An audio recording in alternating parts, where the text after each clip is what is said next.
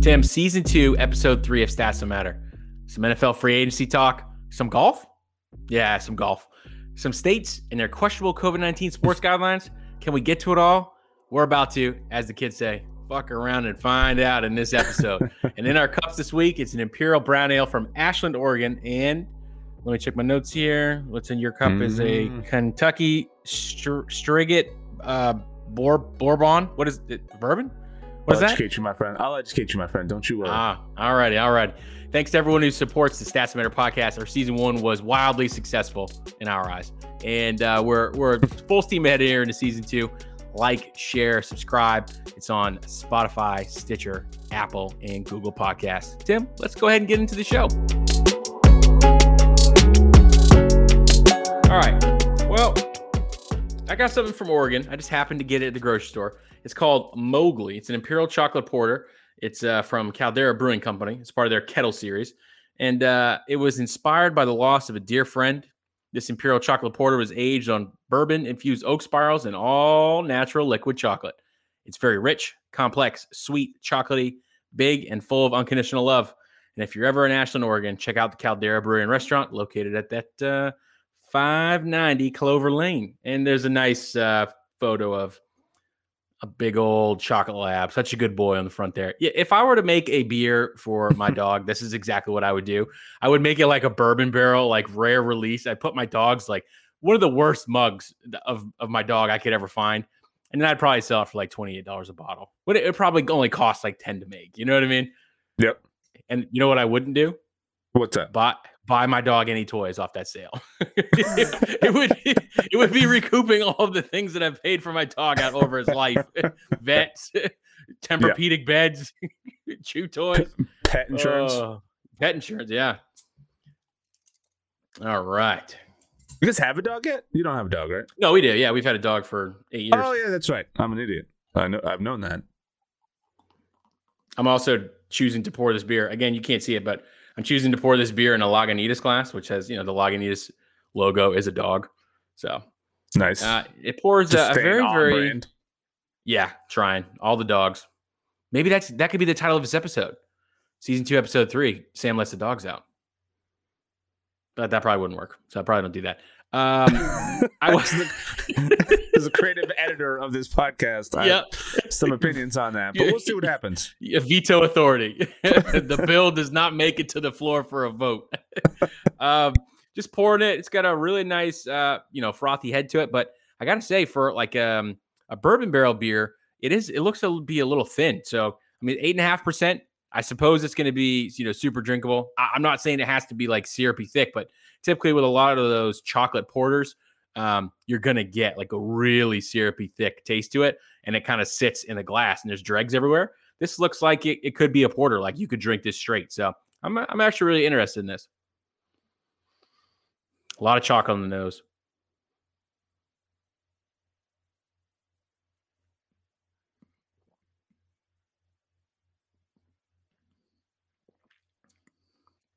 Okay. So if you ever had a porter before, I mean, it tastes like burnt, malt, right? Because that's how you get the dark color. It's the same bitter taste you're going to get in a stout. Usually when they put chocolate in it, it kind of, messes things up a little bit, makes it to be a little too sweet. This has nice waves of flavor. You get the chocolate up front of the nose. You get a little bit of that burnt malt.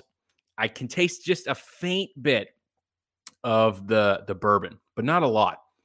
I taste more of the dark chocolate on the background. So I'm not really getting a whole lot out of this. I got to admit, I thought I'd probably get a little more flavor-wise out of this. So this isn't a letdown by any stretch of the imagination, but Mowgli is a good boy, and this beer might not be everything I hoped it to be. So I'm going to give this a 3.5. Wow. Wait, hold on. Was that a real score? Yeah, 3.5. Yeah, 3.5 real score. Wow, I mean, all right. I think I'm a little biased too, because like one of the best Imperial Porters I ever had was a collaboration between Modern Times and Boulevard. And it was a fantastic beer. So like that kind of set the bar super high. And all right, for me, this week, mine's going to be a little different. So as many of you know, took on a new role. I'm switching up my work schedule. So I kind of been avoiding having a lot of higher end craft beer floating around the house just because I actually don't know, outside of recording these podcasts, when I'm actually going to sit down and enjoy a drink, because as of tomorrow night, I start working the overnight shifts. Wah, wah, wah. So it's kind of made a strange transition into sort of the whiskey bourbon world. I've always been a fan, haven't had it around the house all that much. My wife isn't the biggest fan. I used to get kind of cranky on it sometimes. We sort of avoided it ourselves also. But as a whole, it's been more than fine as of late, and I have found myself in possession of some pretty interesting bottles. I might start doing this more regularly. Obviously, I'm not saying I'll never have a beer again. That's not accurate. But maybe for the next couple episodes, I might dive into some of these harder to find whiskeys that I've acquired over the last week or two. I got some E.H. Taylor in the mix. I got some Midsummer Night's Dram in there, some Eagle Rare. But tonight, we're going a little extra special, and I'm going to open up a very special one that I got thanks to, shout out, Paul LaFontaine. Good looking out. This bad boy has a very unique topper on it that many of you who enjoy whiskeys might recognize, but it's got a little bit of a horse sitting on the top, because I am about to open up a Blanton's. If you're familiar with the whiskey bourbon world, you've probably heard of Blanton's before. Blanton's is a Kentucky straight bourbon, one of the more harder ones to get your hands on, in my opinion. It's not one that I've had before getting my hands on this particular bottle. So, I know we did the Lefroy a couple weeks ago, and that wasn't really a hit. That tasted like straight up cigars. So that's not my cup of tea. Hopefully, this one is not the case.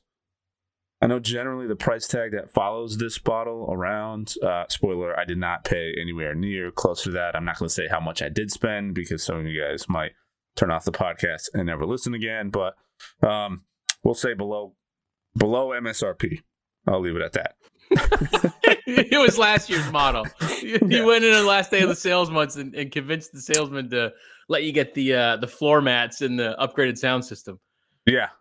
So, cheers, Sam. I know I missed the last couple weeks. Life got in the way as I was transitioning into this new schedule. I was on this weird training schedule that kind of kept me later than normal for most of my weeks, and in some of those days, I ended up sticking around for an hour or two after we would have been recording anyway. So Jesus took the wheel last week. We're back on the saddle this week, and we should be able to maintain this going forward. So, yeah, looking forward to it.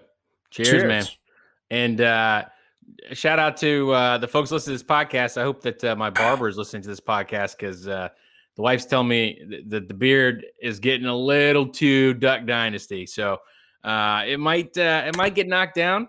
Actually, I took a little bit off the other day just to see if she would notice. And I walked into the bathroom and I was like, "Hey, did you notice anything?" And she was like, "No." And I was like, "Okay." And she was like, "Did you shave?" I'm like, "I did." She goes, "Oh, not enough." I'm like, "What?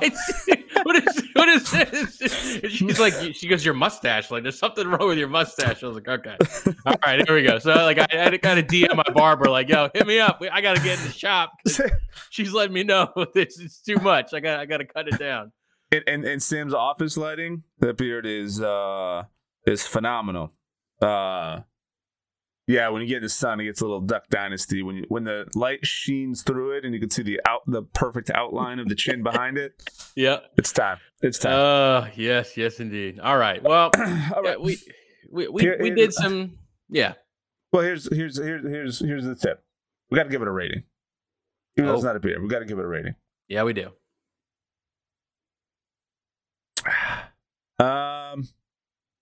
Compared to the Lefroy, this is obviously way better. Here we go. Yeah. So I've been one of the whiskeys I've been having a lot of lately is the Elijah Craig Store Pick. It's a single barrel that samples get sent to a package store.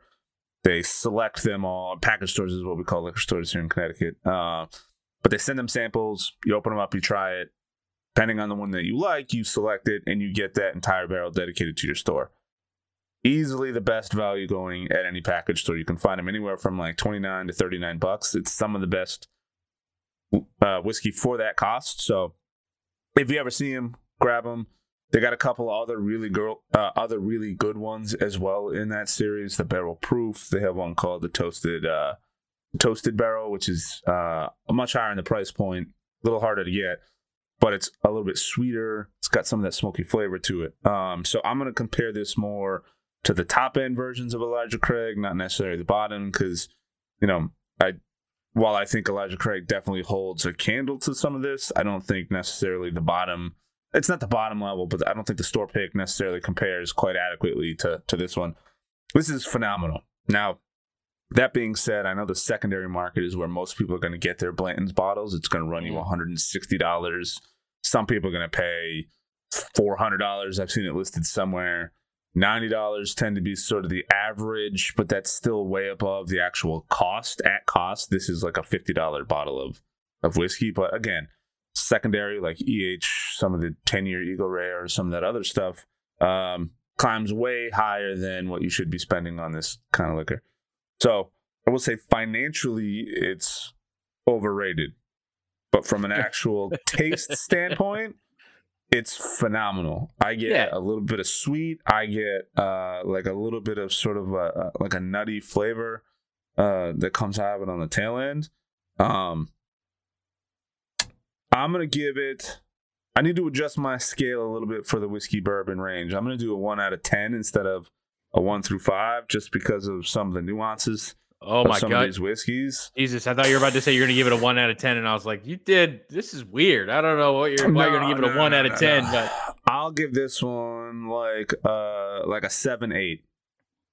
7.8 out of 10. It's up there with some of the better ones, but factoring the overvaluation of the cost, if I had bought this one at regular cost or secondary, that would probably have skewed my rating a little bit, but I'll give this one a 7.8. It's definitely one of the better ones I've had. It's definitely one I would get. I don't know if I got one again, if I would let it sit on a shelf as long as I did for this one, just because it's ready to go. It smells fantastic. It smells like sweet right off the nose, and it has this like solid finish with not a lot of burn on the back end. For 93 proof, that's pretty solid. One little note for anybody who's not familiar with it: they have some genius marketing behind it, where each horse label on the top of it, I'll show it the same. I know you guys can't really see it, but you see the little letter right there in the bottom? Yeah. Well, each one has a different letter, and they all spell out Blanton's. And basically, it's the start of a. This one is letter A, so it transitions from the start to the finish of a horse race, with the last, I think it's S, being the guy with the hands up. So a lot of people see that and think that there's a different in the variants that they're drinking. That's not the case. Oh, it's too bad. Marketing campaign, because you can take them. I don't know if you can still do it now with COVID, but you used to be able to collect all of the caps, send them in, and they would actually take part of a Blanton's barrel, mount all of them on the top, and then ship it back to you in a package as this sort of like mantelpiece sort of thing for your bar, which that's rad. Again, yeah, it's pretty cool, but it's more for bragging rights, and it shows that you probably spent a lot more money on whiskeys than you should have, because I don't know many people who are going to get lucky enough to find that many at cost. So yeah, you never know, but I mean, what are my 2,000 check-ins on Untappd say? That I am a connoisseur of beer, or that I just spend a lot of money on beer? Don't answer that. I mean, are we going off your rating scale? Oh boy. Anyways. Yeah, that's pretty good. We've reevaluated the rating scale. You're in the sweet spot now. So now, henceforth, same scale should be known as a regular scale. Now it's acceptable. Yeah. My rating scale went through its rookie year. You know what I mean? And now it's now it's time to go ahead and get franchise tags. So it's like it needs to act right. Speaking of right, these delicious beverages, find them wherever you can. Mowgli from Caldera and Blanton's. collect Just them all, wherever. I guess. Whiskey Pokemon. Collect them all if you can't get all the bottles off the top. But we got to talk about this NFL free agency. NFL free agency just opened up with the legal tampering period, and as expected, the socials was popping with a lot of movement, and we're going to talk about some of those right now.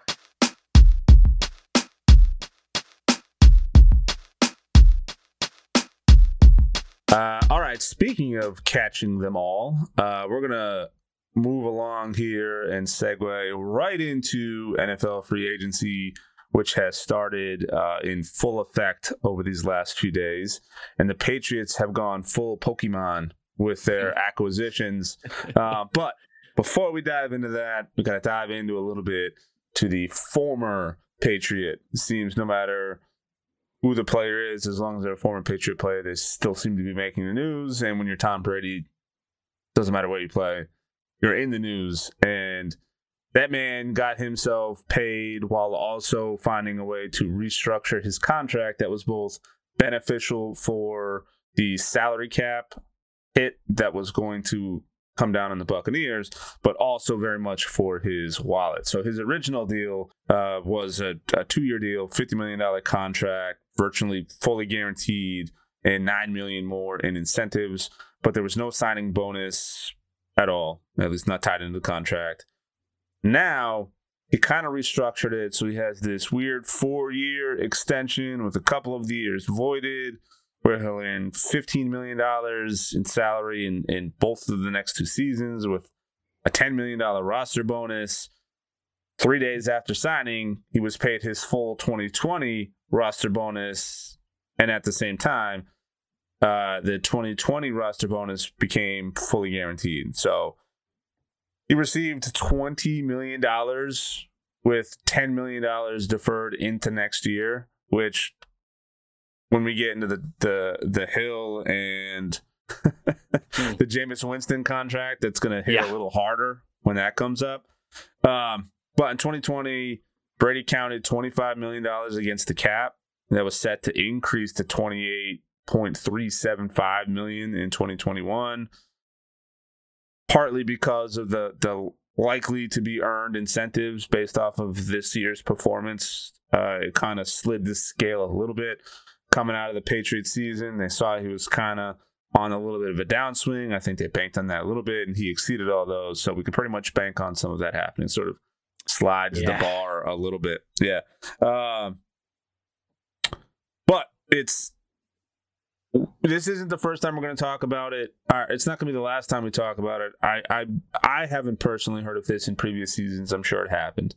But it's big news now because it's Tom Brady contract, but it's basically a shell game is what they're doing. So instead of guaranteeing a player a ton of money up front for a short-term contract, instead what they'll do is they'll build out that contract after out a couple years, but then they'll void it after 1 season, which sounds crazy. So after 1 season, he can just step away, move on.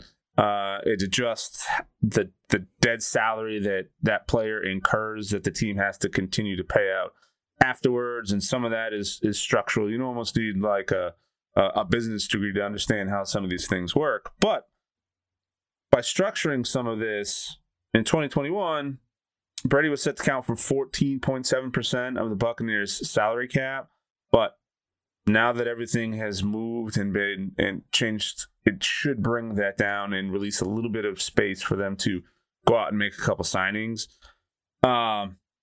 It's crazy.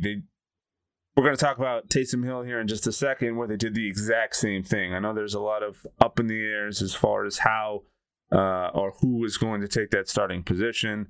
They signed him to what looks like a quarterback type salary. I don't necessarily know if that's going to be the case, if he's going to be the starter, because again, it looks a lot like a shell game where much of his contract is quote unquote voided after, I think his is 2 years. And what that does is that adjusts the salary cap hit, and it adjusts the dead salary if that player should choose to leave. Now, obviously, Taysom Hill isn't as good of a quarterback as Tom Brady is. Are you sure? In fact, when we read you Yeah, when we read you the stats here in a second, you're They gonna don't be a matter. little surprised. The stats don't matter. Yeah. Tom Brady, when he leaves, his hit is something like, I don't even know.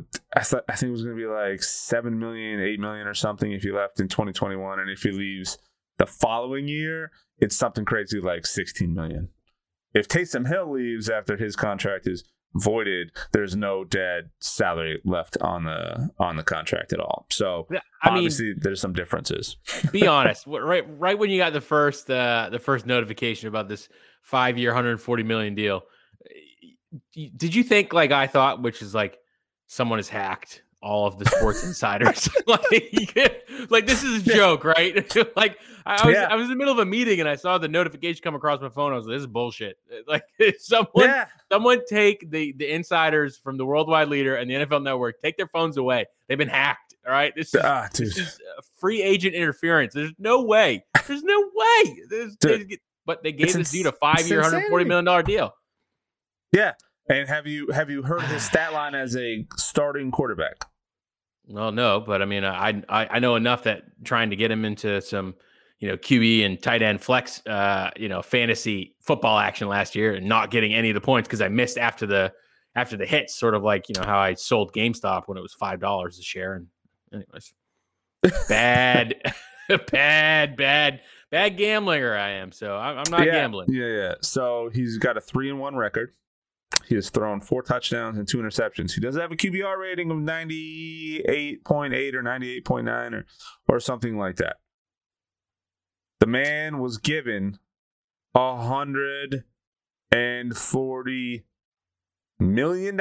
Now, let's be honest. He's probably not going to see a ton of that. The way it's structured, he gets $12 million guaranteed, and $9 million is a signing bonus that is getting paid out over the next couple of years. So, in reality, unless he turns out to be a superstar quarterback or they find some reason to keep him around, is he expected to see the full 140? Probably not. I don't think so. What's that contract that the Mets are still paying out on? Oh my God. Bobby. Oh my God. Bobby Bonitis. Bobby, something like that. Bobby something. But basically, this guy's still getting paid out. That is the worst brain fart I've ever had in my entire life. Yeah. That was bad. That's this type of contract. We need to cancel our podcast after not having that just like on memory. Easy. Let's do something worth being canceled before we start canceling ourselves. Not knowing that contract is one of those.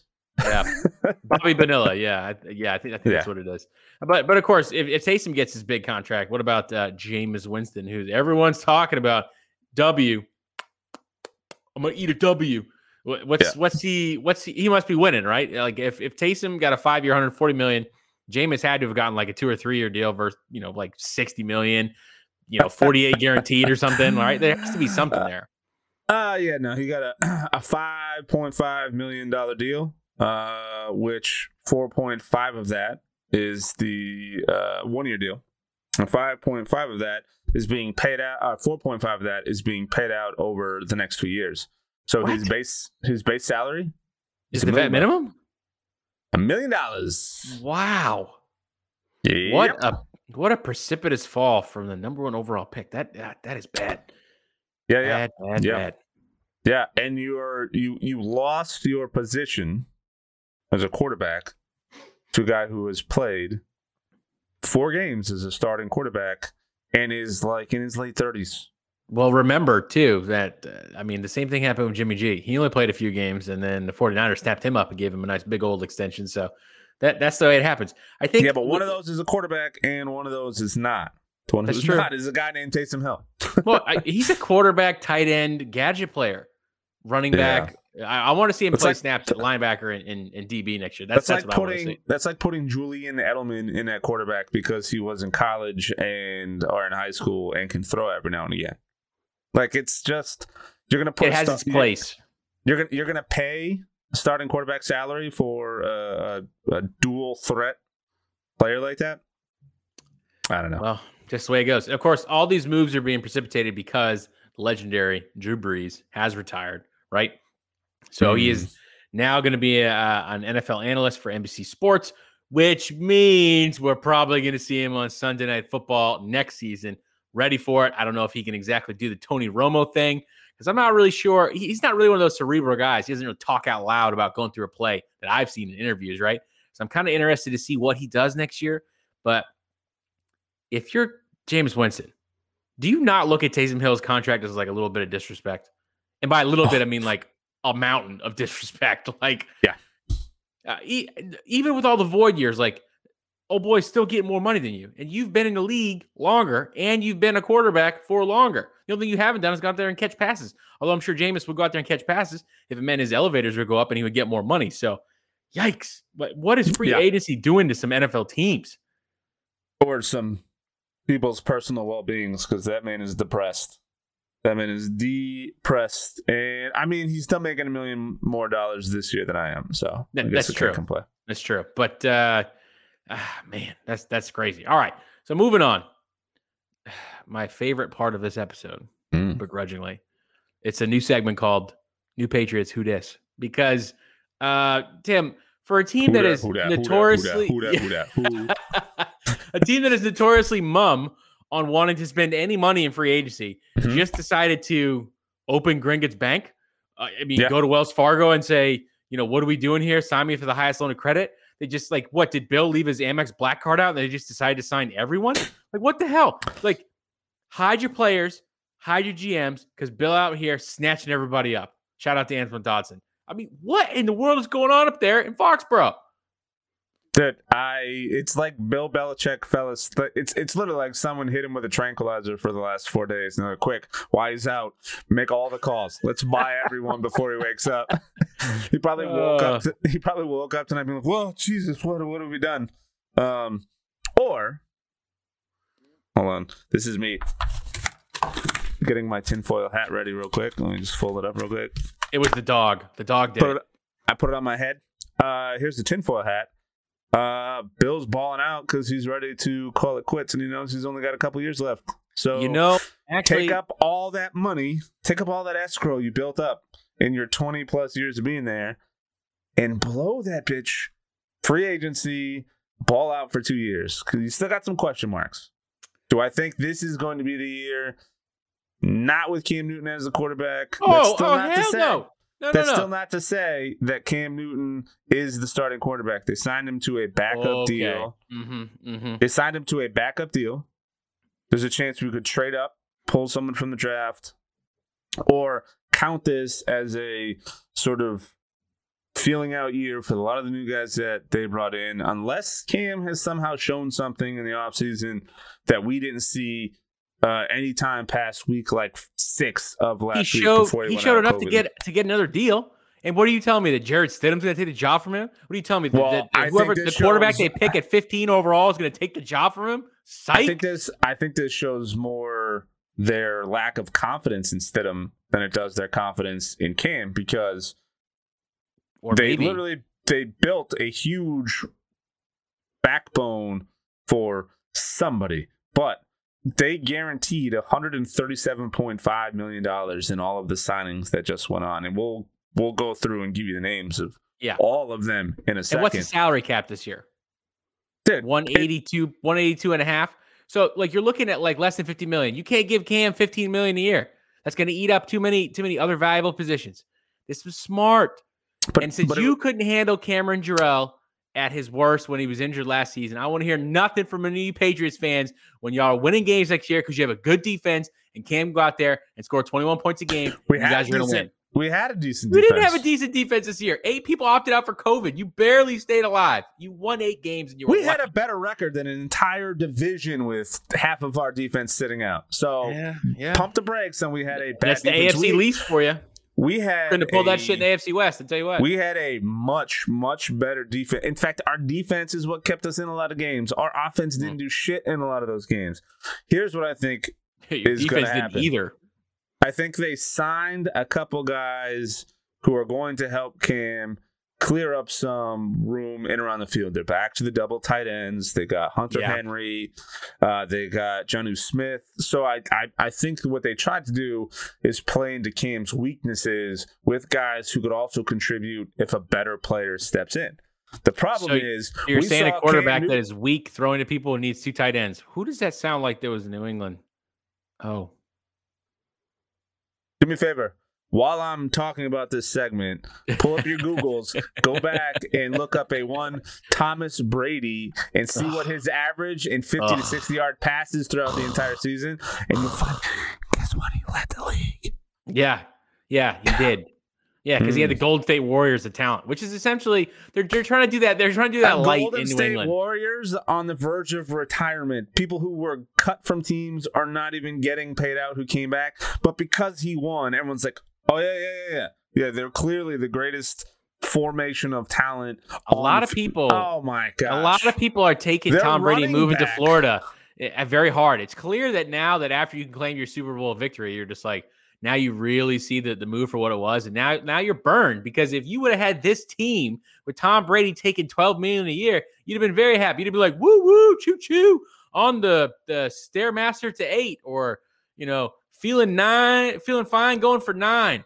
Or you're talking to a guy great. Who is, you know what I mean? No, you're talking to a guy who is used to a team put together by a bunch of nobodies who won. So, and we won a lot. Coming from a guy who had a team who spent a shit ton of money on a lot of players, and how many Super Bowls you guys get out of it? So no, I'm not talking about Tom Brady going down and putting together the Avengers like everyone is trying to assume. The Expendables. Don't forget, one of the guys that took him through majority of the Super Bowl wasn't even on a team. He got cut and they brought him in. So everyone's like, oh no, all the talent. No, it wasn't obvious talent going into it. They brought a guy who was off the field for his life falling apart. They had a running back who was not on a team. They had another guy who was retired for a year. What are you talking about with the best team? And no, you sleep in this bed because you brought it up. You're the guy that brought it up and said Tom Brady. I'm just saying you can't be anymore. You can't be like, oh my God, 2 tight end sets in New England, we're going to be terrible. When 2 tight end sets is what got New England to be where they are prominence-wise back in the day. I never said they were going to be terrible. If 2 tight ends works for Brady, 2 tight ends are going to work just fine for Cameron Jarrell. It's going to be just fine. I feel like sometimes you don't listen to me because that's exactly what I just said. I said they brought in 2 tight ends to make up for Cam's lack of ability to throw, because he can't connect with anybody. So now throw 2 tight ends in there and 3 wideouts, and someone has to be open and literally not moving to be a standing still target, because Cam already shown under 15 yards, he's going to throw it 3 yards short. Over 25 yards, he's going to throw it 5 yards long. He has a saying that man was injured. He was throwing all the pieces. I don't want to hear it. Dude, I got spoiled. You went 7-9 one season. You act like, oh my God, we're back. You got Nelson Aguilar, wide receiver. Please tell me how that's supposed to be scary. It's only scary because he's going to be open, because everyone else is going to double team Jonnu Smith and Hunter Henry. No, you're putting words in my mouth, because I never said they were going to be good. In fact, I literally just said we don't have a quarterback, and this is just a year to feel out some of those guys are. You're just making it up as you go at this point, because you're trying to get me going about being the Patriots and Tom Brady, and none of those things I actually said. I said we don't have a quarterback. They brought in the 2 tight ends to help him because he literally can't connect to anybody, and then somehow you link that to Tom Brady not being able to throw anymore. No, I said the dumbest take you had. Oh my God! Last season. No, Linda, listen. You were talking about 2 tight ends and how he's not going to hit them. Commentator, we all know and hear. Oh my goodness! I'm just saying. Sam 2 tight ends over here. I'm just saying 2 tight. Hey! At least I didn't come out and say something the other day like. What did he say to Orlovsky the other day that was like that made him go crazy? Like he said, just like that Drew Brees is not like but not in the inner sanctum. Yeah.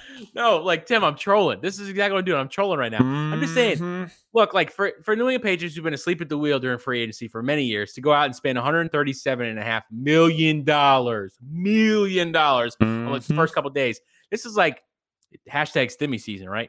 So this is the Stats Matter podcast with Smith for 511 and Timothy Cronin. You know what I'm saying? Like the New England Patriots are just spending tons of money, and they don't ever do that. Personally, if I got a complaint, it's the Patriots for taking both Jonnu Smith and Hunter Henry. I'd have been fine with you taking one of them, because for fantasy football purposes, I would have chosen one of them. But now you got both on there. What am I supposed to do with that? Jonnu Smith was a touchdown machine last year, getting 6 to 12 points a week. Now I can't rely on that, because a running back at the backfield is going to catch it when they're double blocking or something. That's what I'm talking about. It's not going to be a resurgence. But I never claimed this was a resurgence. I said it's the first time that I can remember where they went out and opened the bank to bring players in. But I don't think that's because it's Cam's issues. What? I don't think it's because of Cam's issues. I think last year they had like cap issues they needed to take care of with Brady leaving, and like they didn't have a lot of people on defense, right? You said that you had 8 COVID opt-outs. So like I think that their free agency stuff, like to me, when I look down the list, Jalen Mills in the secondary, that's good. You got the nose tackle, you got Matthew Judon from the Ravens. Those are good in the middle. Kendrick Bourne, Jonnu Smith, and Hunter Henry terrifies me. And I'm not even like an NFL defensive coordinator. Aguilar is just out there. He's going to be cannon fodder. He's going to catch like 6 passes for something stupid like 250 yards over a couple games, and we're not going to hear from him all season. Because he averaged like 30 yards, 40 yards a game last season. The Hunter Henry is someone who's going to be there, and he makes catches when they matter, and that's it. Yeah, but okay, but if you have 3 or 4 of these options. For the record, Mr. The Patriots defense stunk last year. I'm going to give you a chance to redeem yourself. What did they rank last year? I don't care what they ranked last year. I'm not a Patriots fan. Well, 7th. 7th in the league. You're trying to say that that's bad? That's not bad. 7th in the league, maybe. But if you talk about the beginning part of the season, they gave up 30-plus to the damn Seattle Seahawks. That wasn't the 7th best ranked shitty team. Okay. All right. Anyways, moving on here. You got a lot of free agency signings. I think this is a really good thing, right? I'm very unsuccessful. It's a good thing I have a psychology degree because I was not successful in planting my imposter syndrome ideas into your head about how bad the Patriots are going to be this year, which they're not, because of course not. They got $137 million they spent the first day of free agency. But I do think, and let's not forget all the COVID players coming back. So we were 7th in the league with a bunch of guys who weren't expecting to be starters. This is working. Yes, I agree. I think to bring it back full circle. I think that 7th in the league, missing most of our starters, our star starters, coming back with all these signings. Just to reiterate, it's gonna be so great when you guys are like 2-4, it's like through 6 weeks, like next year. It's gonna be so great. It's gonna be awesome. It's gonna be fantastic. I can't wait. I can't wait to see you in a Patriots, the old school Patriots jersey. That shit ain't happening. When the season comes up, we're gonna make a bet, and I can tell you who's gonna have more wins next year. It's gonna be the Seattle Seahawks again. I'm still gonna wear my new Seattle Seahawks jersey on opening day of football season. So I haven't forgot about it. Here we go. Opening. We'll do preseason because I can't put that kind of karma out there during opening day. Stats don't matter. Preseason games don't matter. Yep, totally. Look, This is completely different from the Patriots. I do agree with you. I think that they are probably trying to like realize that maybe the swan song for Bill Belichick's career is coming up in the next few years here. And they say, you know what? Let's swing for the fences. We did this cap wizardry for the past few years. We don't really need to do it now. And spending big and getting all not even just like one, free agent at the top of their position, multiple free agents at the top of their positions. To me, if I'm the AFC East teams, I'm like, God damn it. Come on. Like, couldn't you have waited? You know what I mean? Like, Buffalo has to like restructure Matt Milano's contract to like get him under the cap. And then New England's like essentially going to the club with a knapsack of money. And the club owner is like, I don't know if you know this. It's a $15,000 minimum for the table. And Bill's like, yes, I know. We'll take 6 tables. Like, that's what's happening right now. And we're just not used to seeing that. So it's a really, really different thing because like, Patriots fans at the end of last season were like, oh my God, just burn it all the way to the ground. Let's just start over fresh. And all of a sudden they're like, listen, if you weren't with us last year, go buy yourself a Tampa Bay jersey and just defect for a season. We don't want to hear it. Like, we're ready. We got one of the best nose tackles. We got some secondary help. We got some offensive help. Like, it looks like they're going to take the shot this year. Yep. I got to say though, if there's a team in free agency that I'm probably worried about losing key role players, this is a dark horse, but it's the Titans, right? They got some free agents there. I don't think they're going to re-sign Clowney. Jonnu Smith, 7-8 touchdowns last year. It's very hard to like replace that. Corey Davis, he goes to the Jets. He signs a big money deal there. So like, it's AJ Brown, it's Derrick Henry. Like, what else? What else do you got there? You know what I mean? Like, the defense has got some holes too. Like, that is a team that if I'm just looking at what's happened on paper, that's a team that's probably take a little bit of a step back. So I'd be worried about that a little bit. But I mean, this is what happens. You got the Jags are making a lot of free agent acquisitions. They're being a splash. You got some other teams that are making moves here or there. The Houston Texans signing Tyrod Taylor to a 1-year deal. That was kind of quizzical, a little confusing there. I don't really know that that's the backup insurance that you wanted. Offensive line drama. Corey Lindsey from the Packers, he goes to the Chargers. There's Raiders offensive linemen that are being jettisoned out as if they're escape pods from the Death Star, going everywhere, right? New England got one. There's a couple others that are out there on the market right now. Like, it's absolutely insane, which brings me to my next point. If there's teams that are usually very quiet in free agency, it's kind of like frustrating, especially if it's your favorite team. Seattle, when one of those teams for years, they usually don't get very active in the first day of free agency. But you know what didn't happen, Tim? At the time of this recording, Russell Carrington Wilson has not been traded, will not be traded, is going to be a Seattle Seahawk this year because none of his preferred trade destinations are available because they all signed quarterback deals. So, yeah, well, guess what happens now? Desperation sets in. Okay, we'll see when they win 12 games again. Chicago was the only team that I've heard a formal decline from, but I've heard there are 3 other teams actively pursuing him. Yeah, I know. Currently, Seattle said, "Hey, we're not interested right now." But how funny would it be if you were a team that just suddenly acquired a bunch of new talent that everyone was looking for, and then you had that on the offering table? Are you even attempting to suggest that he would go to the New England Patriots? Because I will quit this podcast right now. I will spontaneously self-combust. I will do that. I mean, would there be a more Bill Belichick move than that to take and say, hey, look at this cool roster we built up? Just kidding. It's literally here to backload a amazing contract offer for one Russell Wilson. I would die. Tell me real quick. Hold on, real quick. Let's just. All right, hold on. Put the conspiracy hat back on.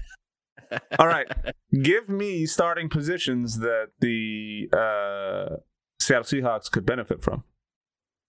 Oh, tight ends, wide receivers, 100%. Not wide receiver 3. Yes, they got Tyler Lockett, DK Metcalf, awesome 1-2 connection. Tight end has always been a turnstile. Like they've never been able to keep one person healthy at that position.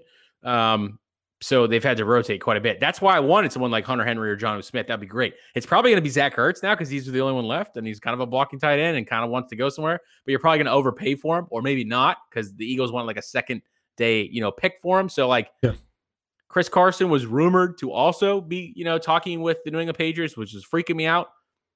Carlos Hyde is now a Jacksonville Jaguar. Shaquille Griffin, their cornerback, is now a Jacksonville Jaguar. Like the Jacksonville Jaguars are the Seattle Seahawks South, right?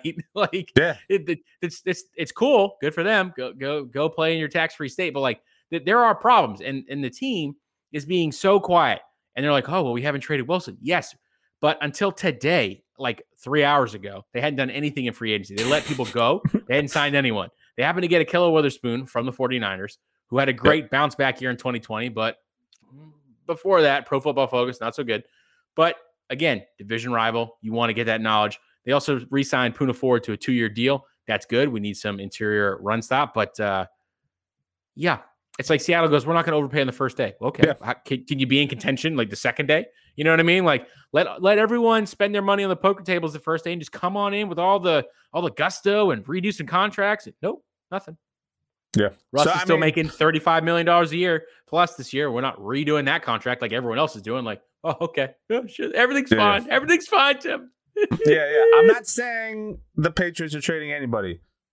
I'm not saying they wouldn't, because that is a Bill Belichick move to call those guys and be like, hey, man, don't unpack your shit. there's a solid chance. Like, you're here, and if this doesn't work out, we're all the better for it. But also, don't unpack your shit yet, because there's a chance you may head in west. But I don't know. We'll see. It did surprise me that with nothing happening on the team, the jettisoning of some of the players that they did have on that team, no notable moves made on there, and you kind of makes you take a step back for a second and wonder, okay, going into the start of free agency, if you are A1 Russell Wilson, if you're like, we're in good shape, let's make some moves, I don't want to be traded. Fast forward a couple days into free agency, nothing happens. Are you like, mistakes have been made? I remember how awesome it was to sit on the sidelines last year and watch Tom Brady win another Super Bowl. I want to be that guy. I'm young, but I'm not the youngest quarterback in the league anymore.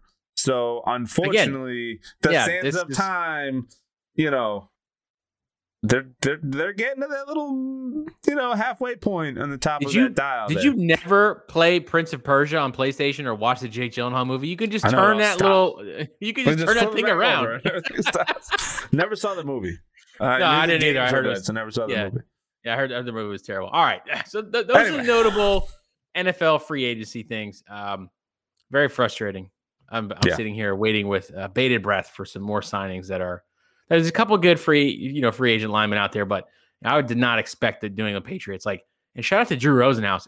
Every breaking news thing was like, oh, this player signs with the New England Patriots per Drew Rosenhaus Sports. Like, I know he's probably not the agent for all of them, but shout out to the Rosenhaus agency because they are probably making a ton off of that $137 million one-day haul. One day.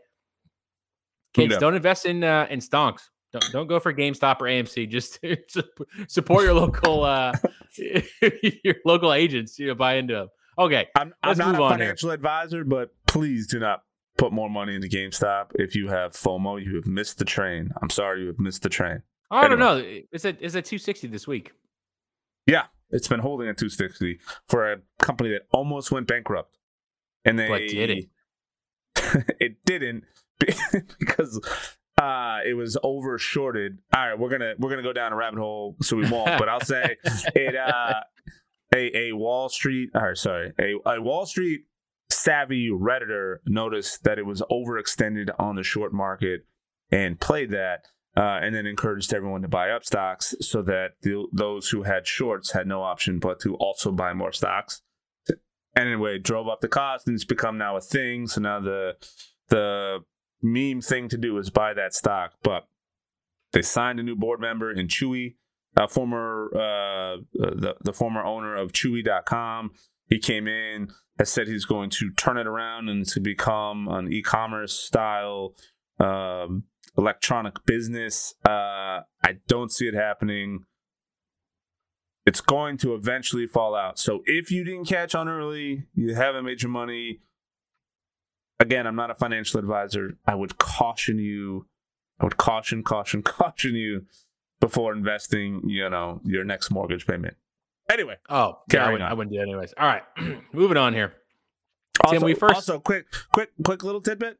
Most of the people who made the big money out of that actually played options on it. And if you don't know how options work, it's a scary, scary world in which you post up, let's call it pretend money. For a small fee, you spend for the right to buy at a cheaper rate. So the guy you guys are following on Wall Street Bets basically bought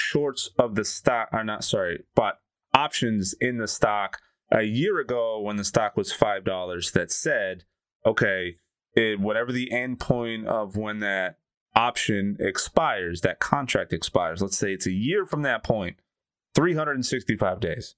When you buy into an option, you pay a premium so that at any time throughout the lifespan of that option up until it expires, and I think even a few days after it expires, you can exercise the right to buy that stock at that cost. So the deep fucking value guy that everyone's following that had to go up and sit in front of the government and talk about the stock and I like the stock, all that. What he did was he saw it was overshorted.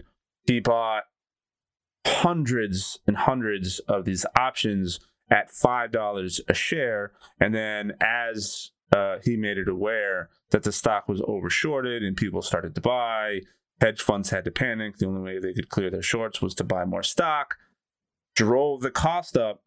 So now if you have, let's say you have 100,000 shares in options at $5 a share, you exercise those options, you literally bought all of those shares for $5 a share when the share is worth $300, $400, or whatever it was. Yeah. So the way height was 480. Yeah. So the way people really make money in the stock market is with options. Buying and selling shares will get you some money, but the millions of dollars you're seeing are option purchases and people selling out those options and those contracts and whatnot. So you might have missed out. But don't elude don't take our GME I don't know. notes as like following it. I don't know. Mark Cuban says hold to the moon. Anyway, that's your not financial advice from the stats that don't matter. And what a good transition to other stats that don't matter, because if you've been betting on anyone to win golf lately, you probably lost some money. But I gotta say, since we started this podcast, right, I got a set of golf clubs. I've been out there on the course, walking 18, shanking them all over the place, playing some rounds. I've been watching more golf too. Yep. I watched the Arnold Palmer Invitation. All right. And I gotta say, I wasn't a big fan in the beginning. But that Westwood-Bryson, rivalry by the end of the second and the third day was fantastic. And I actually really, really watched that with a lot of interest. And if you didn't, you really kind of missed out, right? Because I think the Players Invitational Tour this past week was like kind of more of the same, but Bryson didn't really show out the way that Westwood did. But Westwood is a guy that has kind of been, off and on, hasn't really been in the top 20 since like 2013, came roaring back this season. His wife is his caddy. She's like fiance is his caddy, and she seems to know more about golf than he might. So like she is so good, and she is like in his ear, like, nah, don't do that, like, or definitely do this, and like he trusts her in a way that like allows him to do crazy things. What crazy things might you ask? Okay, so you need to go out on YouTube and you need to watch this clip. Bryson DeChambeau at the Arnold Palmer on hole 6. It's a hole that the fairways and the approach and the green is a C. Okay. It's a big elongated C that's like flipped on its axis. And there's a big water pond on the left side. Mm-hmm. Everyone who plays that hole keeps the water on their left, and they try to drive as far as they can and get over as little water as they can, because they don't want those extra strokes.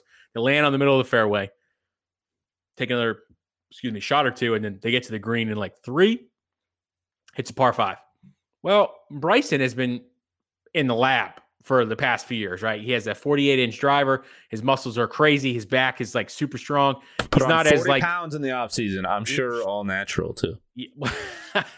He's not like that. Who's the Instagram golfer that like is the world long driving champion? Nate Killsberg or something. No, those guys are insane. Yeah, they are. But they also drive, 460 yards without carry on a big wide open thing. And slightly unapproved. Like they could never use any. Just to be clear, they could never use any of the equipment on the tour. Well, yeah, but we talked about that. How they're more flexible changing shafts. No. Yeah. I mean, they're more flexible shafts. They're club angles that are designed specifically for long carries and things. It'd basically be like one of us going and buying like a club to give us distance and going out and hitting it. But yeah, I know. Just to clarify for those who are listening, because I know I get asked a lot, like, holy shit, those guys can drive that far. Why don't they just play on the tour? Well, it's because accuracy matters, and those clubs that they're using would not be approved on the course. Yeah. So when I saw Bryson on hole 6, he said, I'm not going to shoot towards the right. I'm just going to turn all the way to the left, and I'm just going to bomb it over the pond. Yes, you can do that. But that's what you do in 2K golf, right? Like that's like a glitch, right? It's like in Tony Hawk's Pro Skater, you just attempt to launch it over that way. So he did it in practice, and it was a windy day, and he kept putting it into the drink, but it was like 5 or 10 yards short, and it was into the wind. Lo and behold, game day comes. He sits on the tee, and he bombs it 370, and it lands like right outside the green, and he's on. And 2 days in a row. Yeah, that was the crazy part, right? Like once is sheer luck, 2 is a trend. Like that definitely helped him on that hole. Now he played a lot of great golf the rest of the way, and to be honest, Westwood came up. It was hardcore. It was a putting battle. Westwood was making some insane putts, 30, 40 feet out, barely missing the cup.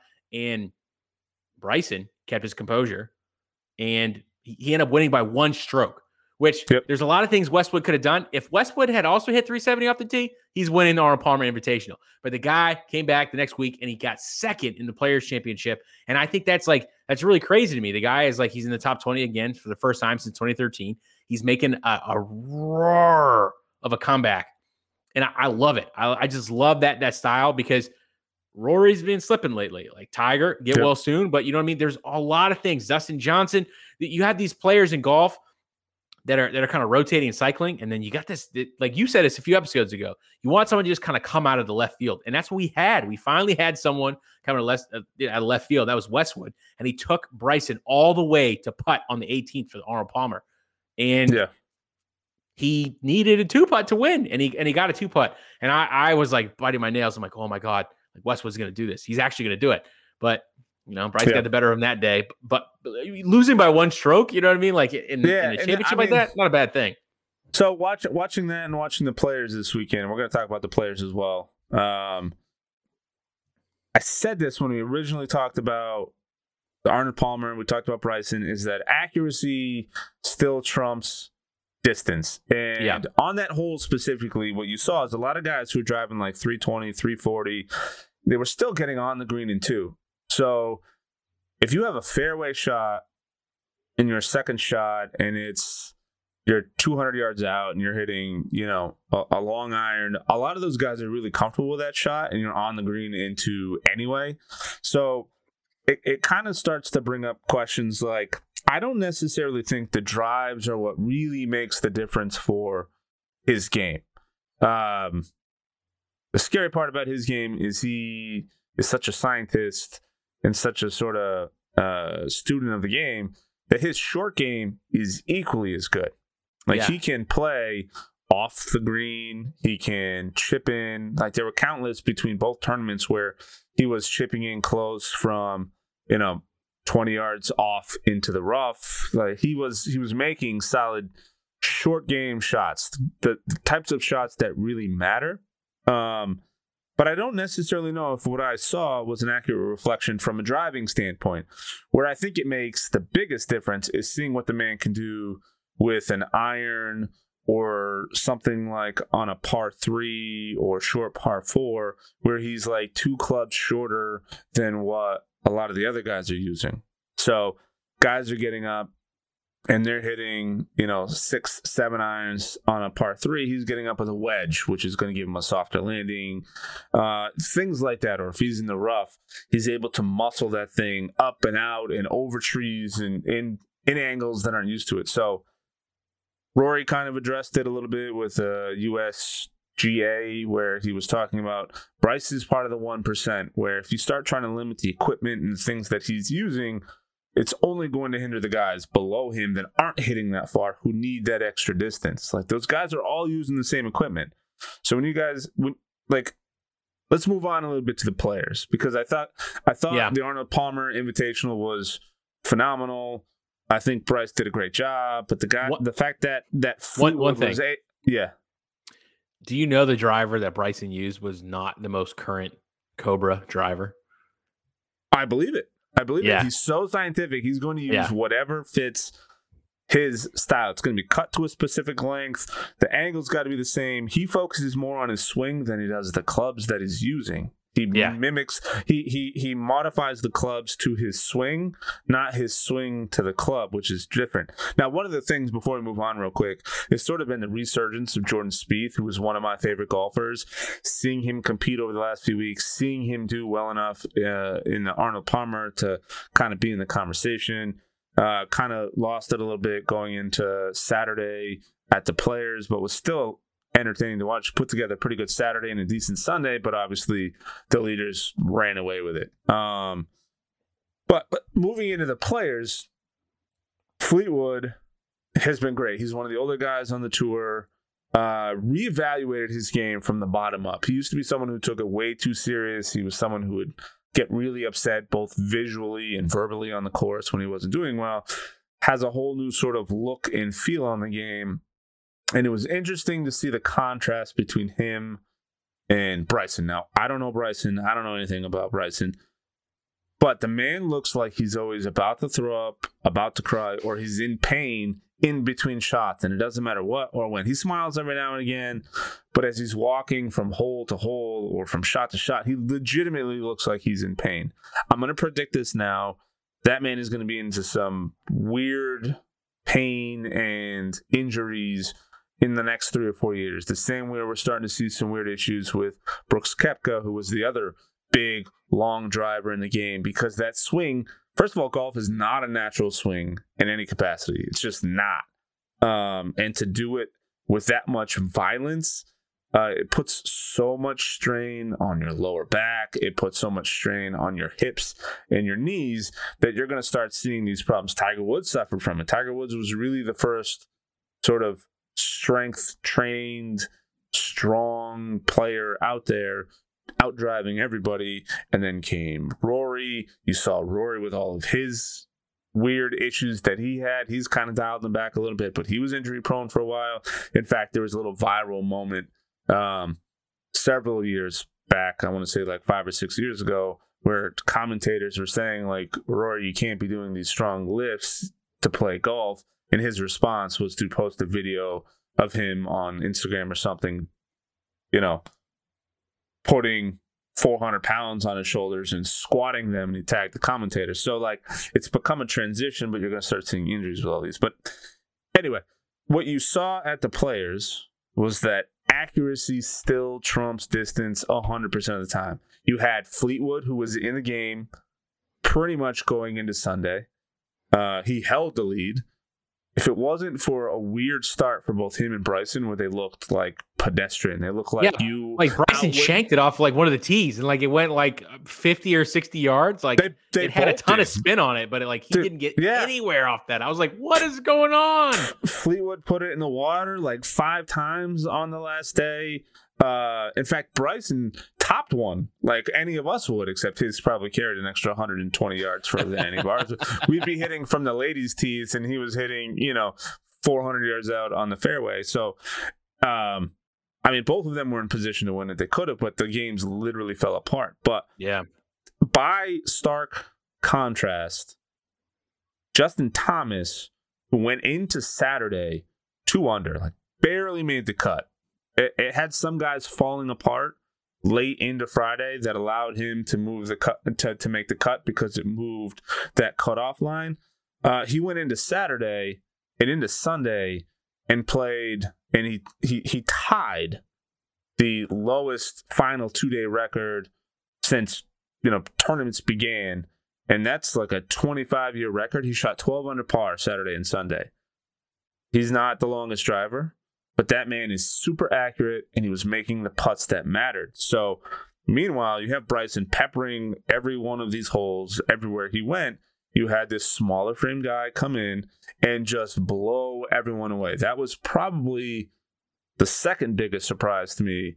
The first being Westwood and Bryson just imploding. What was the first or second hole where both of them sprayed in either direction? One is in the water, one's in the tree, and they both shoot, bogey, double bogey coming out of there. It was just bizarre to see that meltdown while a guy who literally just dialed in. Justin Thomas was one of those guys. I mean, he's no one to scoff at. He was one of the longest tenured number 1 spot holders in golf history.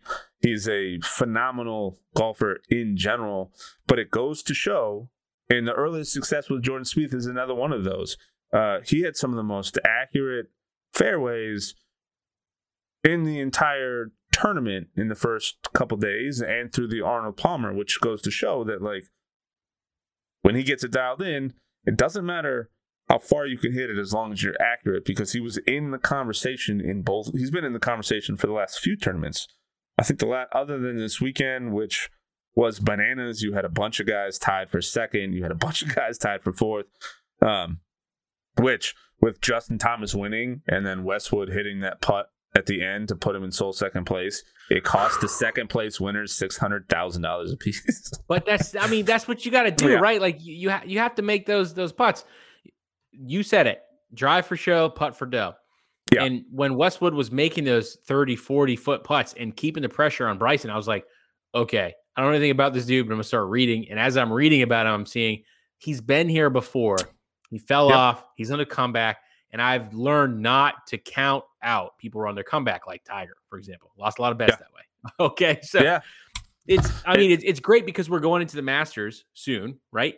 And that's the kind of momentum you want. So everyone's getting caught up on let's get Bryson in Westwood. I want to see Thomas in Westwood. I want to see Johnson in Westwood. I want to see, someone like just kind of really screech out, make the cut, and then, hit 17 out of 18 greens, in regulation and force people to play perfect golf. That's the stuff that I'm like, that's really getting me involved in the game and like paying attention to. Not because, the closest I'm ever coming to making par is like, double bogey, but these things are important when you watch it. If you know a little bit about the game and like, yeah, I get it. Saturday, you're like, oh, I got stuff to do. I'm not going to watch golf. But like, we've been spoiled, I think, over the last couple of weeks with some really good golf. And this is for me. I'm not a golf fan. I don't watch golf all the time. If I had a choice between golf or another sport, I'd watch the other sport. But now I'm watching golf and I'm just like, oh, okay. This is how I will tell you. This is how it starts. This is how it starts for everybody growing up who watched golf and said, oh my God, this is so boring. How could I ever watch this? The moment you pick up a club, you realize how hard this stupid goddamn game is. And then you watch what they do on TV. You're like, oh shit. It's literally instantly different when you play golf for a little bit, realize how difficult it is. And then you watch people on TV and you're like, holy shit. Like how it blows my mind how they do it. That's where the interest comes in. Like my son is now interested in golf, partly because I am. And the proudest moment in my dad life was Thursday morning last week. My son wakes up. Well, preface that Wednesday. He goes, Dad, is golf on today? I'm like, nah, buddy, the tournament doesn't start till tomorrow. He goes, oh, okay. Thursday morning, he wakes up, climbs into our bed like he does every morning. 7:30. What's up, buddy? He goes, I'm like, what's up, bud? He goes, Daddy, today's golf day? I'm like, oh. He's like, can we? And every morning, like when my wife and I alternate who gets to sleep in and who gets up with him, and we make a joke. Okay, first one downstairs gets the controller. And so he gets out of bed and starts running downstairs. He's like, I'm going to go put golf on downstairs. I literally think I might have welled up for a second. Golf there we wasn't go. out yet. But anyway, I think we're in a really exciting time for golf. Generally, when Tiger Woods is out of the conversation, it becomes sort of this like lull because everyone's waiting for him to come back. But that's because you had the guys like Koepka and DJ just sort of trading every tournament or every other tournament. But you got a lot of guys right now who are both making comebacks. You got a lot of guys like Sergio Garcia was not who I expected to turn on any point throughout this tournament and see him leading. Personally, I'm not the biggest Sergio fan. That's just my personal preference. I think when he's on, he's a great golfer. At one point, he was the heir apparent to Tiger Woods. When Tiger Woods sort of hung it up, he was a phenomenal early age golfer. But for me, it's just one of those things, just rubs me the wrong, like LeBron rubs people the wrong way, right? Like it doesn't make a lot of sense. It's just, for me, he's not that guy.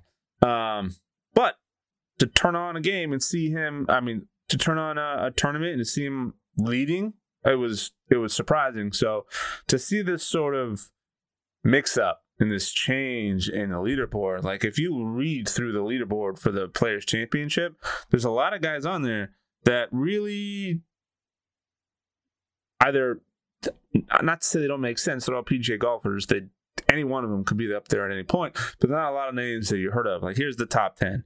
Yeah, Justin Thomas, obviously everyone's heard of him. Westwood, we just talked about.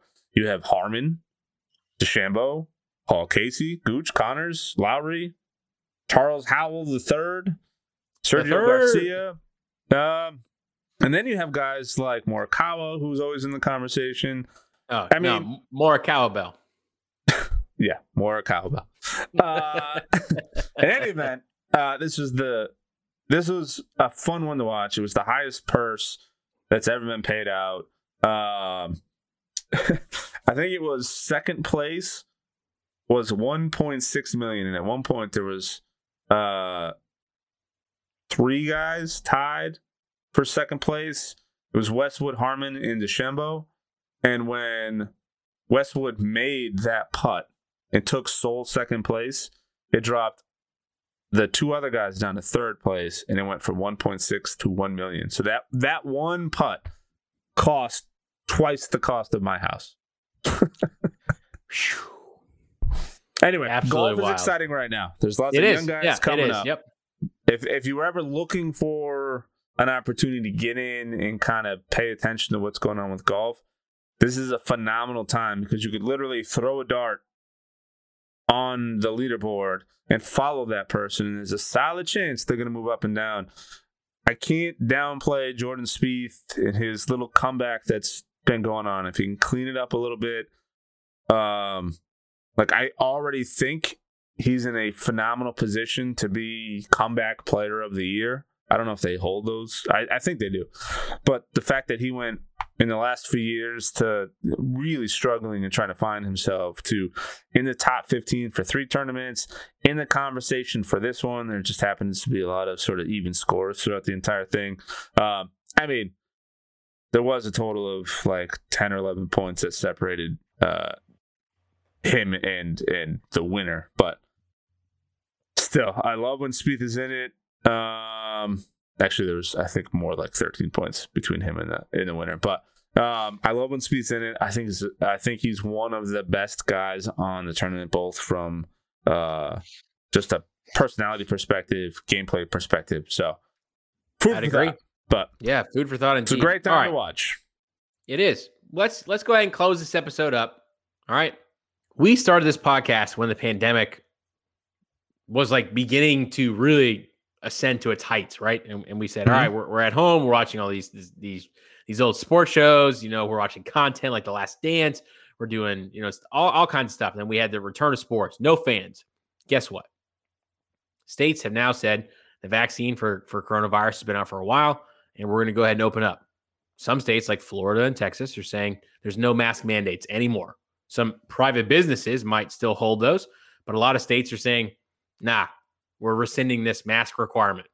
You know, the vaccination rates are going up, and that is a good part of this struggle that we've been dealing with this pandemic. Texas Rangers have said on their opening day, full capacity for fans, 45,000 plus.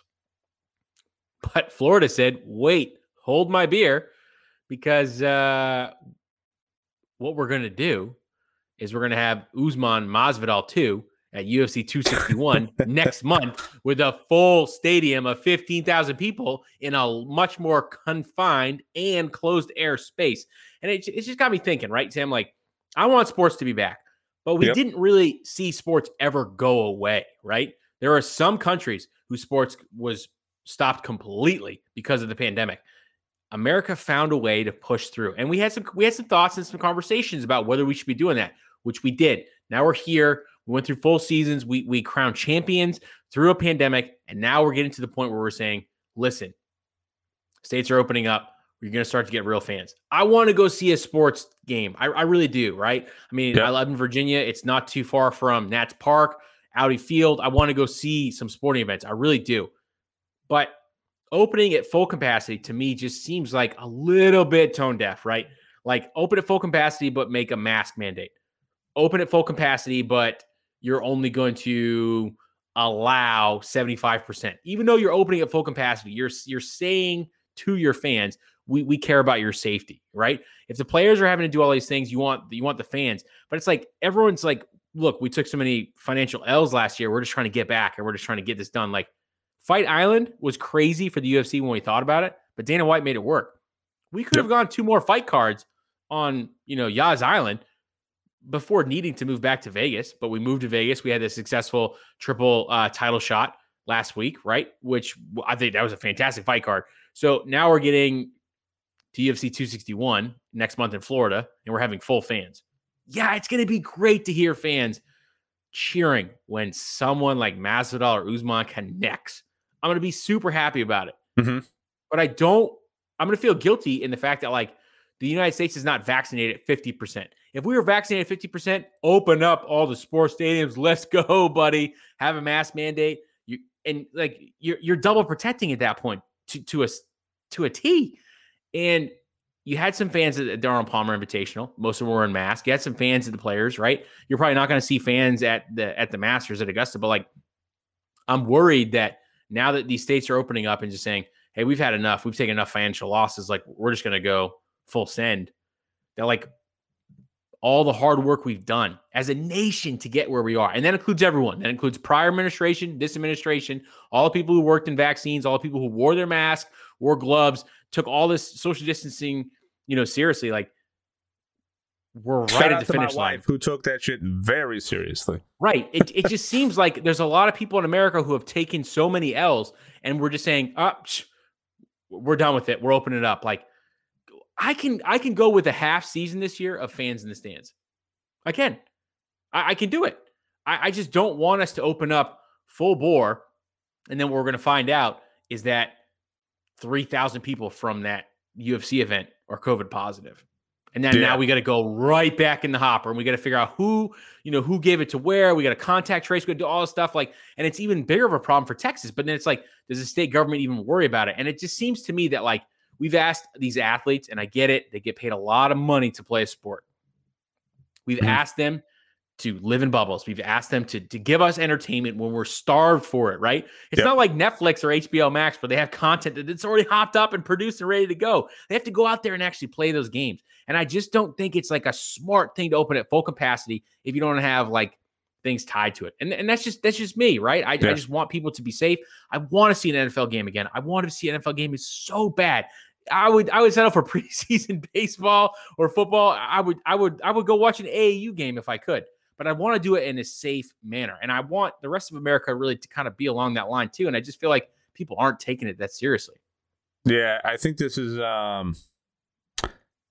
unfortunately, I think this is the tipping point in where the United States just no longer gives a shit about COVID and starts treating it like another flu, right? Because once you open the box, it's going to be nearly impossible to put everyone back in that box. And for me, and this is a slightly cynical view, I think there was a lot of negative opinions on how how Texas managed the last weather incident, right? So there's a lot of issues that went on with getting support, weather outages, all that sort of stuff. And then